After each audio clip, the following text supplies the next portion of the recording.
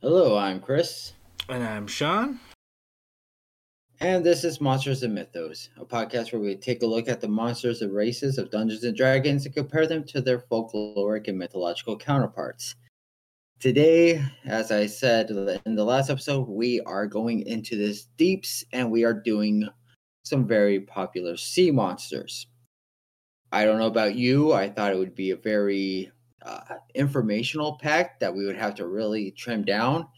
However, looking through D&D, especially as we were focusing on sea serpents, Leviathan, and the Kraken, there just was not a lot there.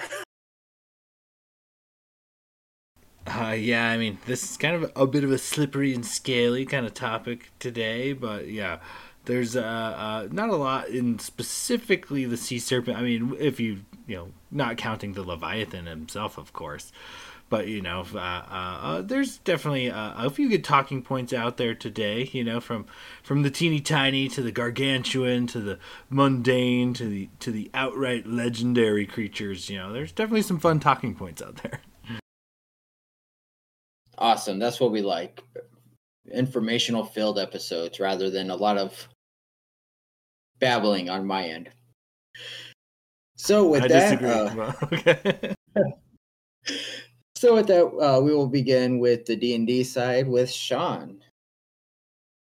Okay, so, we're going to cover a couple of interesting creatures here, but first we'll stop on a little note about serpents. So let's talk about serpents. Not necessarily sea serpents, but sometimes, in some case, there are some sea snakes out there. But now, in general, snakes and D&D go hand in hand, basically because they make great allies as well as adversaries. Monster manuals of all editions have dozens of stat blocks specifically for snakes for this reason. From the tiniest of vipers to the large, super aggressive, man-eating boa constrictors, a wide variety of snakes and a wide variety of terrains. Some are pets and companions, while others are wild and awaiting a party of unwary adventurers in a wide variety of environments and terrains. And though there are many, they're not really the focus today. I did kind of grab at a couple of cool serpent like individuals, our species rather, in the D&D realms. A couple cool serpents roaming the realms of D&D that are very similar yet have a distinct feature or two I kind of found interesting. So, as there was a lot to feel the particular like sea serpent area, let's just talk about a couple going in the opposite direction. So first, let's just talk about the flying snake. Put forth outright this brightly colored winged serpent that can be found in remote jungles, and certain tribes people or even a particular cult or two have been known to domesticate these tiny beasts. And in those societies, the flying snake is quite useful, taking place of courier pigeons and messenger birds alike, delivering scrolls and small parcels wrapped in their coils. So I thought that was kind of cool, kind of interesting type of unique magical serpent. And the other serpent of note worth mentioning is very similar to the first, just on a grander, less domesticatable scale. And we'll be talking about the coatls. Usually found on more celestial planes, this serpent is quite the beastie. This creature appears to be like a large serpent with brilliant rainbow colored wings, speaking many languages, but able to speak with any nearby telepathically. It is rumored that these creatures are not capable of telling a lie. So that's kind of interesting. Known not only for their intelligence and good alignment, but also its beauty and its vast magical powers and unwavering virtue are the stuff of legends. But these sort of holy flying rainbow serpents are ancient and can live for ages without sustenance or even air. So, it is totally possible to encounter a coatl in the deep, dark trenches of, the various planes and things. However, it is unlikely, as they are, kind of these celestial holy beings. I imagine they're very colorful and radiate light of some kind. But these creatures are often watching over ancient powers or places, perhaps awaiting the fulfillment of a prophecy, sometimes taking an interest in heirs of a particular bloodline. This is an interesting creature, to be sure, and given its need for no air or sustenance, could technically be found, deep within the waters of the varying realms. But so now let's get away from snakes and serpents and whatnot. I think your serpents are heading in a different direction than mine were. So now let's get away from that and get into something much, much bigger, the Kraken. Coming a long way through the editions. Once thought of only as like a giant aggressive squid, possibly the king of its own domain in its own right, just as being the large and aggressive squid.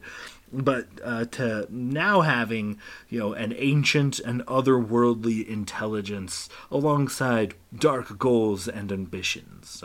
Aggressive, cruel, highly intelligent, these underwater behemoths usually rule the entire undersea regions. In some cases, the older, more powerful krakens have made themselves virtual gods, having many cults and minions dedicated to them and the spreading of their influence. These legendary beasts aren't just limited to the plains of water, nor the deep, dark depths of the ocean. They are amphibious and have been known to climb up rivers and water inlets, destroying all in their path to get to a fertile hunting ground or nesting grounds located in a more inland body of water, a deep lake or river. So these like primeval forces kind of just ready to topple civilization like sandcastles when they can. Capable of greatly affecting the weather at will, usually accompanied by fierce storms. Its devastating attacks have been known to destroy and disrupt trade and communication for entire cities at once. Truly another beastie that is the fantasy equivalent of a large-scale natural disaster, even if you're not on the sea via ship or in a coastal community. So, with that being said, finally, we're going to get to the Leviathan, the big bad sea beastie. Now, similarly to the Kraken and another typical big bad evil guy encounter, the Tarrasque, the Leviathan is an excellent high-level enemy because once again, you have a massive creature that outputs damage at such a rate that it has become the fantasy equivalent of a localized natural disaster.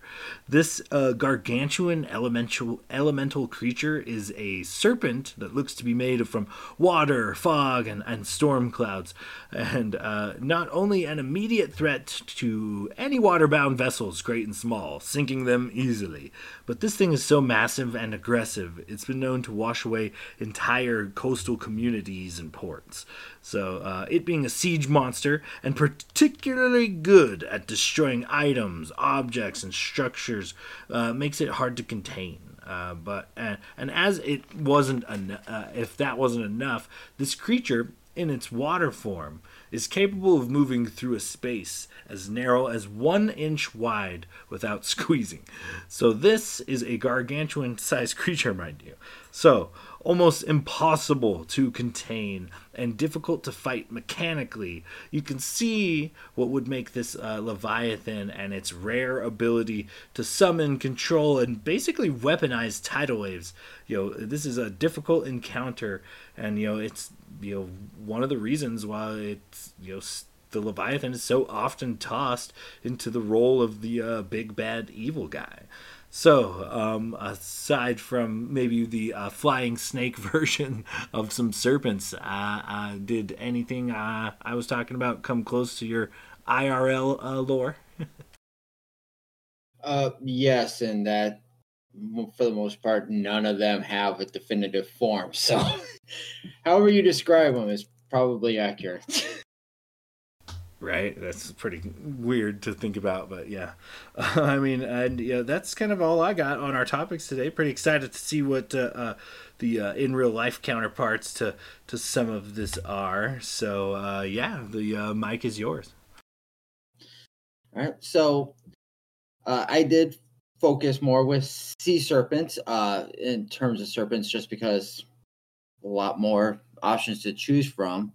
The Quotal definitely sounded like the Aztec god Quetzalcoatl, so I wanted to, on my end, dedicate more time to that, because we would do that with Zeus and Odin. So I'm not going to touch it this time, but yeah, I think that's kind of where they got the inspiration from, as it was called the feathered serpent. An interesting thing, we have to go through a little bit of history. Now, we're not going to discuss this till probably our 1 year anniversary episode, or 100th, if we make it that far, because it will be hours long. But when I say dragon, what do you picture? Fire breath.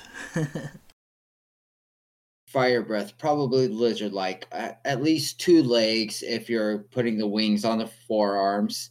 Yes, I know that's technically a wyvern. Don't at me for that.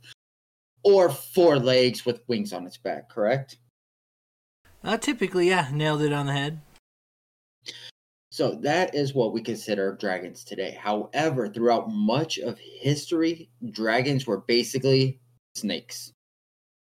That is what we label now as a dragon. What the Indo-Europeans and such, it's a giant serpent. And the reason, and that's very interesting, because that's why we have so many serpent tails. Now, you take a giant snake, and especially in cultures that are near bodies of water, you put it out in the ocean, it's very easy to see that, oh, it's a sea dragon or a sea serpent. And that's why we get so many tails, especially of giant creatures. And so when you think about the older tales, you definitely have to put them more into a snake-like look rather than a dragon from Skyrim or Dragonheart or the 1,000 other modern depictions of a dragon. So first I'm going to speak about the serpents, the sea serpents. And when I say that, I mean just non-Leviathan, basically. So I wanted to emphasize with that, because I'm going to describe some creatures that you're going to think, no, that's supposed to be a dragon. The biggest one being Tiamat. Again, we're not going to focus too much on her here, because from a D&D side, that is definitely a huge episode. But when they describe her in ancient Mesopotamia mythology, it was as a sea serpent. And so she is part of a trope that actually seemed to come from the Indo-Europeans. They were a culture that lived within the Slavic side region, a mountainous region between Russia and what we consider Eastern Europe. And they moved out. And as they moved, they spread. They went up into Europe, and especially into Germany, where their tales followed them there. And then that, of course, went over to Scandinavia and into the Viking sagas, with their chief god being Odin, whereas the German version was Woden, and brought him with. Go down into Mesopotamia, where you get Marduk fighting Tiamat, again, another storm god fighting a dragon or a serpent. You go down into Greece, you have Zeus fighting Typhon, storm god versus serpent. Back up into Scandinavia, you have Thor and Jormungandr. So who is Jormungandr? He is the world eater. In Norse mythology, Loki had a wife who he then did what gods do. He had a second family. This one with a giantess with whom he had 3 children. Fenrir, the giant wolf, who ends up eating Odin in the during Ragnarok. Jormungandr, which was his middle child, who kills Thor during Ragnarok, only to be killed by Thor at the exact same time. But again, following that trope, storm god versus sea serpent, or serpent in general. And the youngest being Hel, with whom the realm of Helm is named after. Personification, right side, completely beautiful maiden, left side, a rotting corpse. Emphasis of life and death. Jormungandr was thrown into the waters while he's still young, where he continued to grow until it is said he can circle the entire earth and bite his own tail. And when he lets go of his tail, Ragnarok has begun. As I said, within the Norse mythology, during Ragnarok, Thor is battling Jormungandr, and from the venom from Jormungandr, he ends up biting Thor, giving him the poison. However, Thor slays him, takes 9 steps, and falls down dead.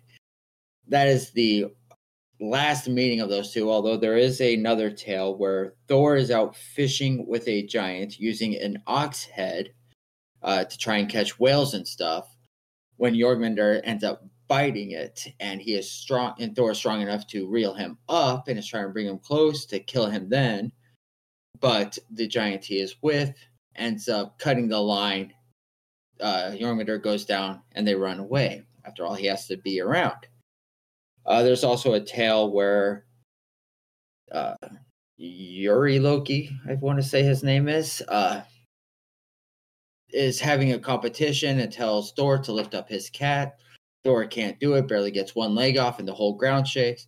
Well, it turns out this was an illusion, and Thor was actually picking up Jormungandr from the bottom of the depths. And the fact he even lifted a paw is just miraculous and terrifying. You can then go over to Egypt, where you have Apep, or Apophis. So Apep or Apophis, and this was another considered giant serpent. However, it did not exist in the land of the living.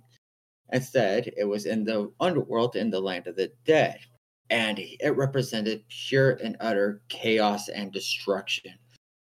In their mythos, whenever the day ended, Ra died every day, and he was put in a sarcophagi, put on a barge as he traveled through the underworld. And every night, Apep would try to eat Ra and kill him outright on this voyage. On the days he did not succeed, Ra came out the other end and the sun came up. However, if Apep ever did kill Ra, then he would come out, devour the sun, and the world would end. It was kind of their Revelation, Ragnarok, apocalypse story, is Apep, the giant sea serpent. So with this, I mean, we definitely see that serpents being chaos, evil, and destruction was very prevalent in ancient mythologies. And then you just have general serpents. Some people have tried claiming that what people mistook for sea serpents were plesiosaurs and all sorts of other dinosaurs. I think it's just them taking a snake and putting it in water and making it big. I mean, it's not that hard to do, in all honesty. However, you cannot discuss giant sea serpents without discussing the Leviathan, which is the Abrahamic religion's sea serpent. It is found in the Old Testament, especially in the book of Isaiah, where it says in Isaiah 27:1, "In that day the Lord with his sword and great and strong sword shall punish Leviathan, the piercing serpent, even Leviathan, that crooked serpent, and he shall slay the dragon that is in the sea." So there again, you see them mentioning Leviathan as a serpent, however, also a dragon within the ocean in that same text.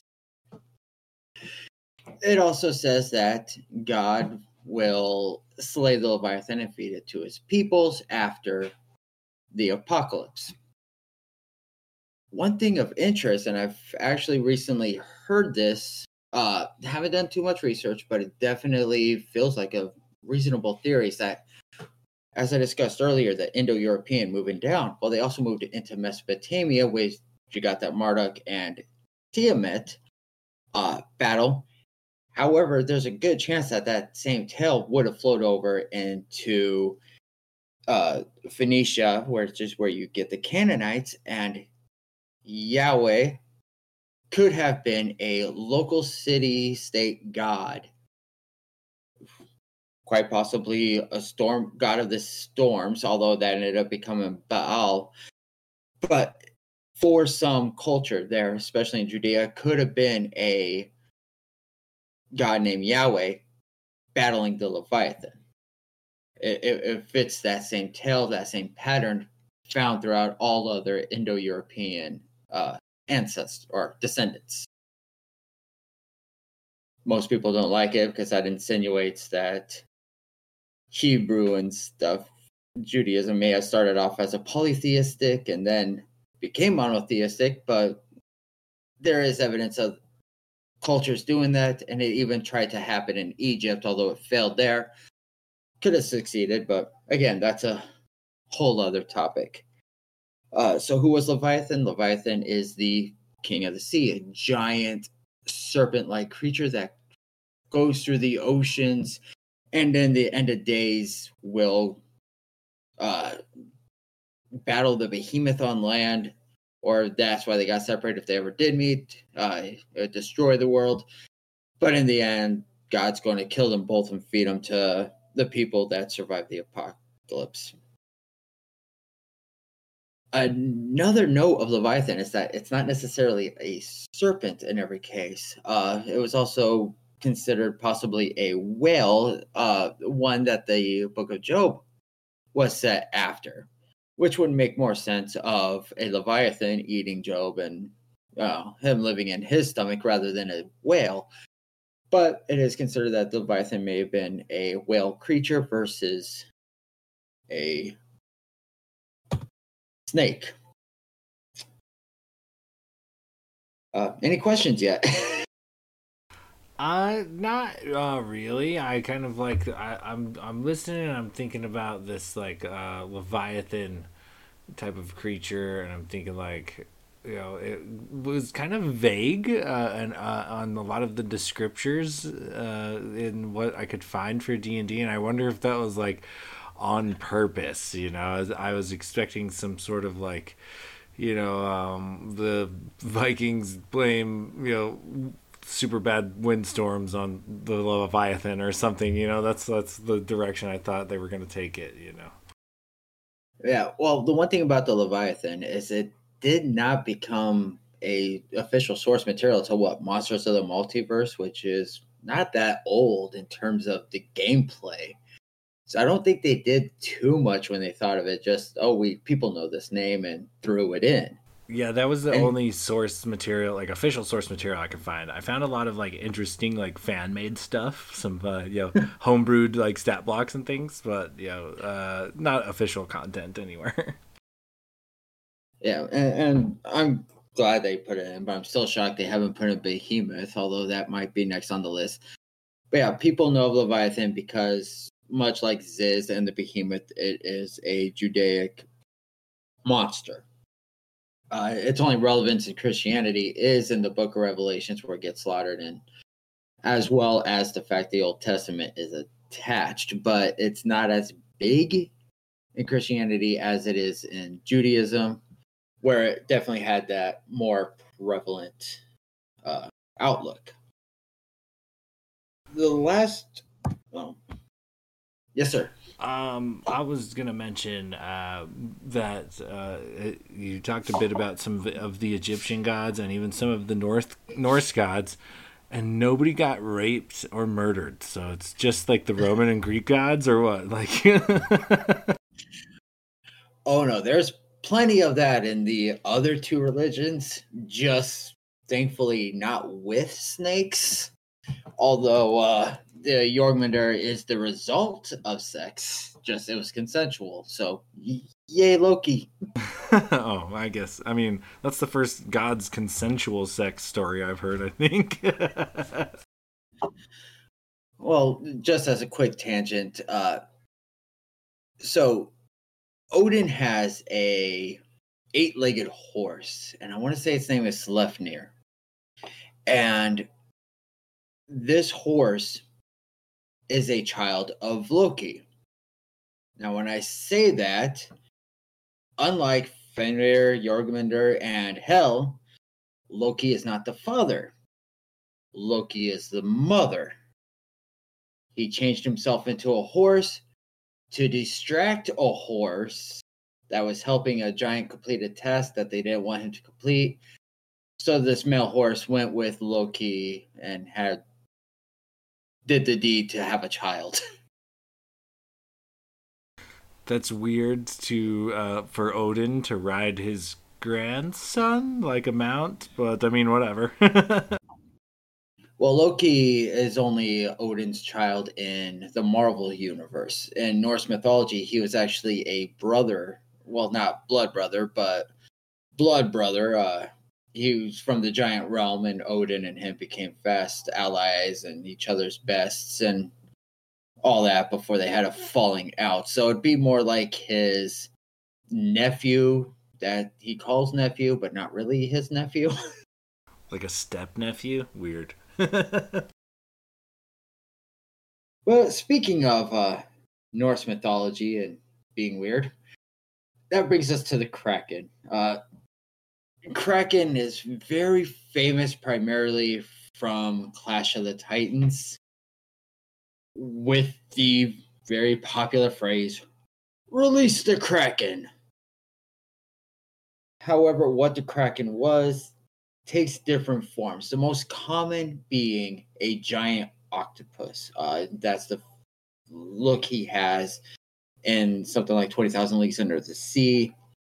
When people describe a Kraken, it's going to be that giant octopus, and we know that there are giant and colossal squids that can get really big. Nothing saying they've ever pulled down a ship, but if a squid could get that big, there's nothing guaranteeing an octopus wouldn't get that big. However, that is another one of those more modern ideas of what the Kraken looks like. Instead, when it was first described, the Krake, Krake, it was by an Italian writer. And what he described was a massive fish which had either many horns or was many arms. And that's why people think, well, if it was going to be based on something more realistic, it's probably a octopus. However, all it was like a whale with many tentacles or something. And it's been described a couple of times, and it's always massive, just drowning ships and being a terror on the sea. The Kraken itself is up around Scandinavian nations and Iceland, Greenland, and Norway, and all that fun stuff. But he's another one of those multiple descriptors. And an interesting note is that there's also a creature called the Luska in the Bahamas, which is described as a giant octopus or a giant cuttlefish or half shark, half octopus. Apparently, somebody at the Sci-Fi Channel watches and learns from mythology. Because there's a movie called what? Sharktopus. Nice. Japan also has a giant octopus creature called Karakamui. And their story is actually really interesting because it didn't start off as a giant octopus. Instead, it was a giant spider. And it ravaged the land It was a minor kami, and it would ravage land. Whenever it walked, it would destroy towns and villages until the Shinto sea god invited him into the water where he would be away from people, out from underfoot. And once it came into the waters, it became a giant octopus. So the idea of a giant octopus is literally worldwide. I know just about 3 examples, but still, that's an amazing evolution. Yeah, and even in D&D, it kind of took a step forward. The more older editions have it just kind of like a basic large octopus squid-like creature, and then the farther it progresses, the more dark and mysterious and otherworldly intelligence you see kind of show its face. Yep. There is one more giant octopus, and this comes from New Zealand in the Maori mythology, and this is called the Te Weke a Matarangi, or something like that. Holy crap, that was a really long name. And so, as I was saying, I mean, it's found over in Japan, it's found down in New Zealand, in Oceania, it's found in the Gulf Coast with the Bahamas, it's found up in Scandinavia.